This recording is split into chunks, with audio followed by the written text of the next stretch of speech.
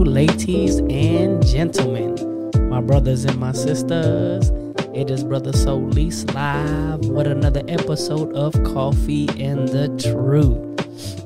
And my man's been AWOL on us, but I had to bring him back. I don't know if he was just trying to quit on us, but I got Rev Rand back in the building. I'm glad to be back. I know y'all didn't see me a few times here. I was working, and, you know, sometimes I just got to go and bring some money in, get the extra blessing. Well, I guess it's only right that his name is Rev Rand, so we know he was running off on us, but we got him back. Good to have my brother. So there's a very popular topic out there, and I want to discuss that with you. When I had stepped down from ministry, I'm trying to do what's right. And it felt like every single step of the way, like I was obeying my pastor. I was praying, I was fasting, and it seemed like everything I was doing, then I just got knocked down again, and I got knocked down again. Meanwhile, I'm seeing other ones that I know have probably done possibly even worse things than I have, and they're being elevated, but the only difference is they weren't confessing, and their stuff was being done in secret. But because I was up front about everything I dealt with, I feel like I was the one that was being brought low. So sometimes I'm just thinking, why is it that those that are out there in the world, or even some that are even in the church, they're not living right, they're not doing what's right, but it seems like nothing's being affected. Like, I know we have the scripture that says the pleasures of sin are for a season, but sometimes it seems like that season never ends. It seems like they just keep getting elevated. They keep getting blessed. Meanwhile, it seems like I don't even know when I'm going to see my blessing coming. Well, you're a Christian, and you're like every Christian, first off. I believe there's a point in every one of our walks where our eyes get taken off of righteous, the Lord, and we start focusing on the wicked and why they prosper so much. So the year 2020 was a very different year for the world, not just here in America, but the world all around. A disease, sickness, however you want to view this, had hit, and it changed, locked down countries, locked down pretty much the whole world. And one of the requirements of that was a mask. See, the mask has been being worn for centuries, even decades. And I say this because it's the mask of the facade that you are watching. It seems as though the wicked are prospering. It seems as though that the wicked are being treated fairly, or if not favored by God. But there's a facade in all this. So there's a reason why I call it front book, because there's a lot of fronting going on. You have to fake it till you make it, per se, in the world.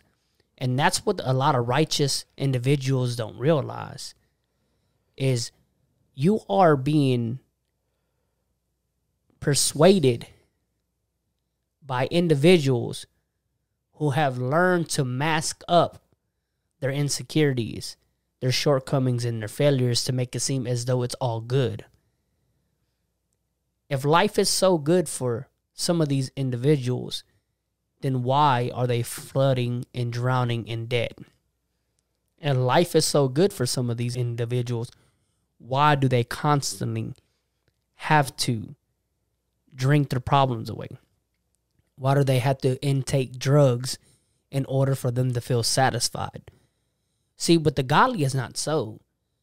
It says the unrighteous, they're the ones that are driven by the wind as a chaff.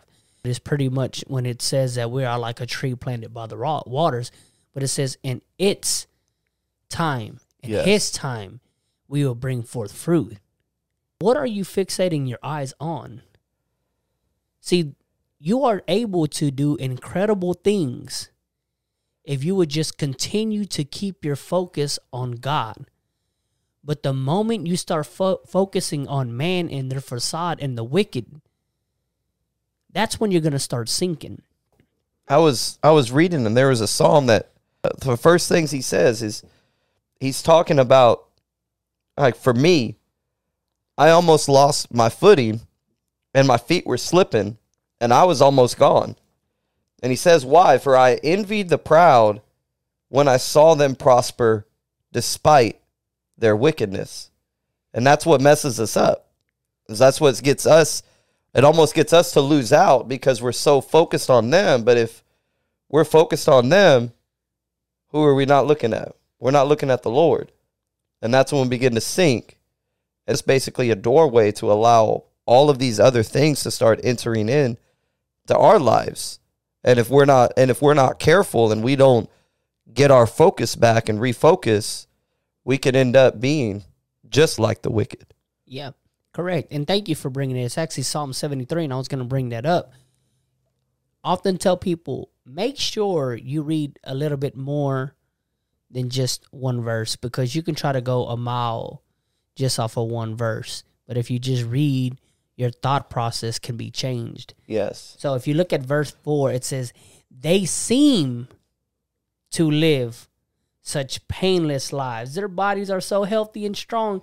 They do not have trouble like other people. They're not plagued with problems like everyone else. They wear pride like jeweled necklaces and clothe themselves in cruelty. Their fat cats have everything their hearts could ever wish for. They scoff and speak only evil. In their pride, they seek to crush others. They boast against the very heavens, and their words strut throughout the earth. And so the people are dismayed and confused, drinking in all their words. What does God know, they ask? Does the Most High even know what's happening? Look at these wicked people enjoying a life of ease while their riches multiply. Did I keep my heart pure for nothing? Did I keep myself innocent for no reason? I get nothing but trouble all the day long. Every morning brings me pain. So this is where I want to stop right here. The key word was seem. And I'm going to move forward past that. I just wanted to say it seems that facade I was talking about. But this is where you get yourself into trouble. When you try to line up your righteousness with God, you're going to get yourself in trouble. See, what Job's issue was, is he thought because he was righteous that things shouldn't come his way. But Jesus Christ would come and he would tell us that the rain is going to fall on the good and on the bad. Yes. The just and the unjust. Even Jesus Christ himself had to experience life. So now here he is. Am I doing all these right things for nothing? Love keeps no record. Yeah. I don't do something because I'm required to do it. I do something because I love doing it. And if I love doing it, I'm not going to sit there and say, was it all in vain? No, because it was love. God doesn't want to be your Lord. Yes, he should be able to be at a point where he could tell you to do anything and you'll do it. But that's not the kind of relationship he wants to have with you. He wants to know that he's loved by you. It doesn't want to be, oh, I do these things because God says it and because I'm going to go to hell if I don't do it. No, it should be, this is what's pleasing to God. And if this is pleasing to God, I want to do it. And if this hurts God and this comes in between my relationship with him, I'm not going to do it. It doesn't matter to me if there's blessing that comes with it. I don't do it because I get blessed. I don't do it because my bank account's going to be increased. I don't do it because I'm going to end up getting a new house or because my family's going to be rose up or because God gives me a new ministry or because I start preaching at all the big churches. That's not why I do this. I do it because it's right. Yeah. And that's the reason why when I went and I came forward about everything I was dealing with, the reason I did, because I even had ministers that told me, they said, you know, it says something about Randy Hall that no one had to come to him and find out about what was going on in his life. He didn't hide it, but he came up and confessed. And I did it because I was ready. I was ready to never preach again. I was ready to just be a normal saint on the pew if it meant that my relationship with God was intact. It didn't matter if I was ever going to preach again. I knew that that was a possibility. I knew it was a possibility that I'd have to turn in my license and all of that. I was fully prepared for that. But it was at whatever cost to me. If it means that my walk with God's intact, if it means that I'm right with the Lord, that's all that mattered to me. Look at verse 15. It says, if I had really spoken this way to others, I would have been a traitor to your people. So I tried to understand out why the wicked prosper, but what a difficult task it is. Then I went into your sanctuary, O Lord, and I finally understood the destiny of the wicked. Truly, you put them on slippery path and send them sliding over the cliff to destruction. Hear me, young Christian. Hear me, man of God. Hear me, woman of God. Look what verse 19 says. In an instant, they are destroyed. See, the difference between you and the wicked is you got conviction and you got warnings in your path when you're weighing off. But for the wicked, in an instant, everything that they thought that they built up is completely gone and ruined. Stay faithful. You can never outfaith your God. Remember, my righteousness and your righteousness are filthy rags, but it's love that makes us grow into the Lord. I started getting to the knowledge that he loved me, and despite what is going on with them, I don't care because I love him because he didn't have to love me. Because even when I was a wicked, no good sinner, the Bible says that he would still take up the cross for me. It says that even for a righteous, some would barely want to die, but for the unrighteous, Christ would die for you and I. So look, see, in our walk, we get warnings, we get conviction, and you keep that in you and you hold on to that, because there's going to come a day where everything that they worked hard for, everything Pharaoh, everything Egypt worked hard for, these men were prosperous, rich individuals, and all of it was gone in an instant when God said, go and borrow from them. Yeah. And all their prosperity would come to a ruin when Israel would obey God and keep their trust in God. And when they did, everything their enemy worked hard for now became theirs in an instant. Man. And this is why I tell people, you got to be careful. You think they're blessed by God. Jesus Christ was tempted of the devil. He said, I will give you all these things if you will bow down and worship me. See, it is not God that blesses some folks. Some folks just bow down to another God. And he would give them what they want because he's a genie. Your God's a God. There's a big difference, because a genie don't care what the consequences that come with those things, but your God does. And you know what's crazy is just like what you said. Sometimes what happens is, yeah, your enemy's getting blessed, but what you don't understand is your enemy's blessing. He's only blessed so that you get blessed. Correct. I mean, look at Joshua and Caleb. These men go. They go with these spies, come back. The Bible says it took 2 men to carry all the clusters of grapes. And they're scared, right? It says 10 spies were scared. 2 of them were ready to go. The 10 were scared. Yeah. Because for some odd reason, they thought that their prosperity only came because of who they were physically. Yeah, they were giants. While Joshua and Caleb understood, no, we're greater because we're spiritually in line with God. And God's going to take us over there. And everything that they worked hard for was not for them to prosper, but it was for us to prosper. Because the psalmist would write, I was young and I am old, and I have not seen the righteous forsaken or their children begging for bread. I'm telling you, your time is coming, man of God. You just stay patient. Your time is coming. I can't say it enough. Do not trust the process. The process will consume you and it will doom you. It will eat you alive. You trust the God of the process and you'll be all right. I'm telling you. Yeah. Because the God of the process will speak to you. The process will not speak to you. You just keep going, Joshua. You just keep going, Caleb. Regardless of what the naysayers are saying, that your enemies are greater than you. Their wealth will soon be your wealth. You just stay faithful. You just keep looking back at that Red Sea. You just keep holding those memorials. I'm just telling you, do not let go of your testimonies. If God did it before, he can do it again. And if God has done it for somebody else, he can do it for you.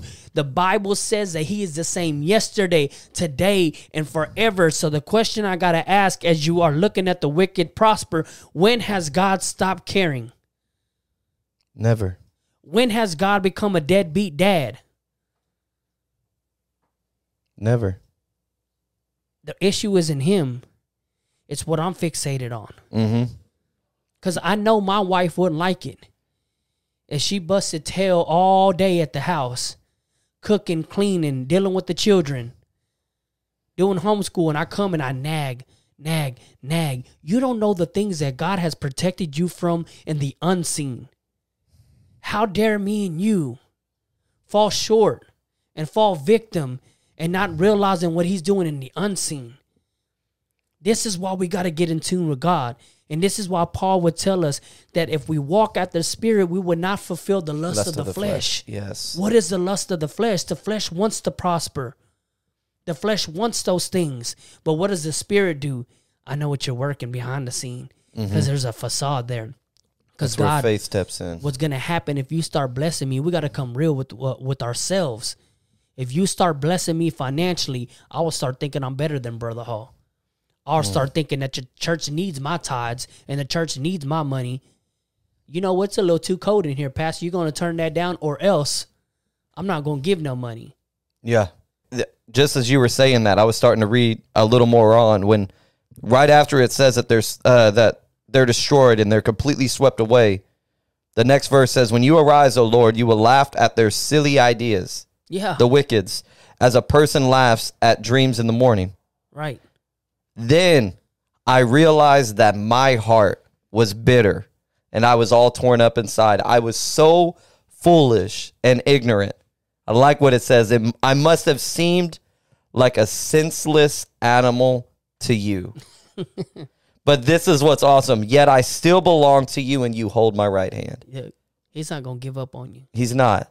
As you were talking, I started thinking about how Joshua, when he's about to go to Jericho and he sees an angel and he asks him, he says, are you for us?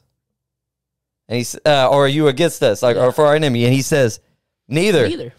I'm for the Lord. Yeah. But that's the way we need to think, because a lot of times we think, God, are you even for us? And he's like, bro, I got my thing. Are you for me? Like, right. That's like, I'm working my will. Are you for me? And that's what we need to start thinking. It's not God's on our side. We need to get on God's side. Yes. We need to get on the winning side, because our side's not going to win. A lot of times we start thinking of ourselves. We start thinking about other people. But once our mind's on God, then when Peter's eyes were on the Lord, there wasn't any waves. You didn't even hear anything about any waves. You didn't hear about him moving or him seeing the wind or anything like that. Right. When he was walking on the Lord, everything, and his eyes are fixed on the Lord, everything was good. But as soon as he looked away, the waves start coming. All of a sudden, it starts feeling like everything's starting to overwhelm me. And what I truly believe that was a visual of what the scripture says when the enemy comes in like a flood. Peter starts sinking. He starts falling down. But right when the enemy comes in like a flood, then the Spirit of the Lord will raise up a standard. God reaches down and grabs you up and say, hey, you don't belong there. Yeah. So be on the lookout. I got some 238 merch dropping out. All right. And one of those shirts says, let God bless you. God wants to bless you. God desires to bless you. Everything he did for his children was a blessing. He made water come from a rock in a place where there was no water. Yeah. He made manna come from heaven. Quail. Yeah, just a strong wind, and all of a sudden all this quail comes. God wants to. But don't make God force that blessing. Yeah. Because he did that for them because they were turning stiff on him. And it was turning rebellious on him. God did great miracles for them, Brother Hall. Yes, he did. And it still did not draw them to him. It's not the finances that you're looking for that's going to bring you close to God. It's not the car you're looking for. It's not the house you're looking for. It's not the job that's going to bring you. The miracles do not bring you close to God. The hunger and the thirst for righteousness is what brings you close to God. Not one time on the Sermon on the Mount did God ever say, blessed is the man who has the big tent. Yeah. Blessed is the man that makes such and such amount a year. No. He started talking about inward things. Because as long as I'm good here, it's mindset. Yes, it is. Because I think my God has dictated how good he is off of the miracles and the finances that I obtain. All the while he's looking and says, God, it's because of who you are. The heavens that you created, the earth that you created, the enemies that you consumed that should have got me, and the salvation that you brung that you didn't have to bring. And they are fascinated. If you look at the psalmists, that's what they do and throughout Psalms, David and the rest of these individuals. It would seem as though doom is on its way and they're surrounded and they'll remind themselves how great their God was, how a refuge he was. That's what you need to do. You need to know how great your God is, because during these times, that's what's going to keep you planted. Clearly, he's looking to everything that's going on, and he even says he's bitter. I realize, I was bitter. I was bitter because I wasn't receiving the things they were receiving. I was trying to understand why they prosper. But the key thing about this psalm is then he went to the sanctuary. Yeah. He went to the Lord. He talked to the Lord. He prayed about it. And it's almost like, it's crazy. When you start talking with the Lord and you start telling him all these things, it's almost like then you feel how stupid you are after you start talking to him. Yeah. You're just like, all right, God, yeah, I don't need to say any of this. I don't even need to speak any more about it because he'll get to the heart of the issue. Like, that's when he went to the rich young ruler, what can I do to enter the kingdom and all of that? And then Jesus starts telling him, okay, you got to keep the commandments. You got to love the Lord. And he was like, oh, well, yeah, I've done these things since my youth. And he's like, all right, go sell all that you have. And then he goes away sorrowful. Yeah. Because he has many goods. Yeah. That's the heart of the issue. Sometimes we get so secure in what we have. But what Jesus is saying is everything that's here is going to be destroyed. Everything that's here is only here for a moment. And then it's going to be gone. I was told one time by a brother that was preaching, he said this man, he was rich, he had everything, and he goes to heaven with this wheelbarrow of gold. And they're looking at him like, what are you going to do with that? This is what the streets are made out of. Yeah. So it's like what we find as value here is nothing. Right. God's like, that's nothing to me. I own it all. That's nothing. What you think is valuable is nothing. What's valuable is eternity. That's what's valuable. Because all of this stuff, the earth's going to pass away in the fullness of all of that. It's all going to pass. The key thing is we need to make sure that, yeah, it seems like when you're starting to look at what the wicked and everything and what's going on, that it's going to be difficult. It's hard because you're seeing all of these things. But as soon as you go to the sanctuary, as soon as you go into the Lord, that's when God starts showing you, hey, I got you. Yeah. I've been blessing you. You don't see. Remember this moment when you were late to work and you were upset at me? I was keeping you from a wreck that day. Yeah. You don't understand when you were getting frustrated and all of these things were going on. You don't understand. I was protecting you. Yeah. I was keeping you from that. Yeah. When everybody else at your job got laid off, I was keeping you. I'm not one to think that you have to be poor for God. No. To think highly of you, or for you to be a great Christian, you got to be poor. I'm not one of that. All right? God has been good to me. Yes, he has. He has been good to me. The deal is, God wants you to have things. He just does not want things having you. Be real with yourself. I can't stress this enough. A lot of your frustration that you have accumulated is probably because of you, not other people. I desire to be real on this podcast. I was frustrated at other people because I wasn't doing what I was supposed to do. Yeah. I wasn't frustrated at them. I was frustrated at me. Mm-hmm. But the moment that I started doing it is the moment that I started feeling better, and I can love them and I can pray for them. And so I understand what the psalmist is saying here. Why he was just so frustrated, because he started focusing on that. But really and truly focus on what you need to. And instead of looking at them prosper, you're going to be praying that they save, that their souls get saved before it's too late. Because there's going to come a time where they're going to be laying on their deathbed. Pastor Sanchez happened to run into a very wealthy individual. Traveled this world, owned a lot of things, boats, you name it, this man had. And guess what he was looking for on his deathbed? He wasn't looking for those vacations. He wasn't looking for those boats. He was just looking for that preacher. Yeah. And I thank God that Pastor Sanchez was able to be in that man's life before he went. That's what I'm saying.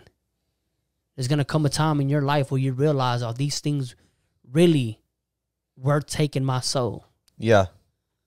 That's why it says, from the depths of your soul, the depths of my soul cry out unto you, Lord. That goes past the materialistic things. That goes past the finances. That even goes past the testimony. The depths of my soul start realizing, God, you didn't have to. Mm-hmm.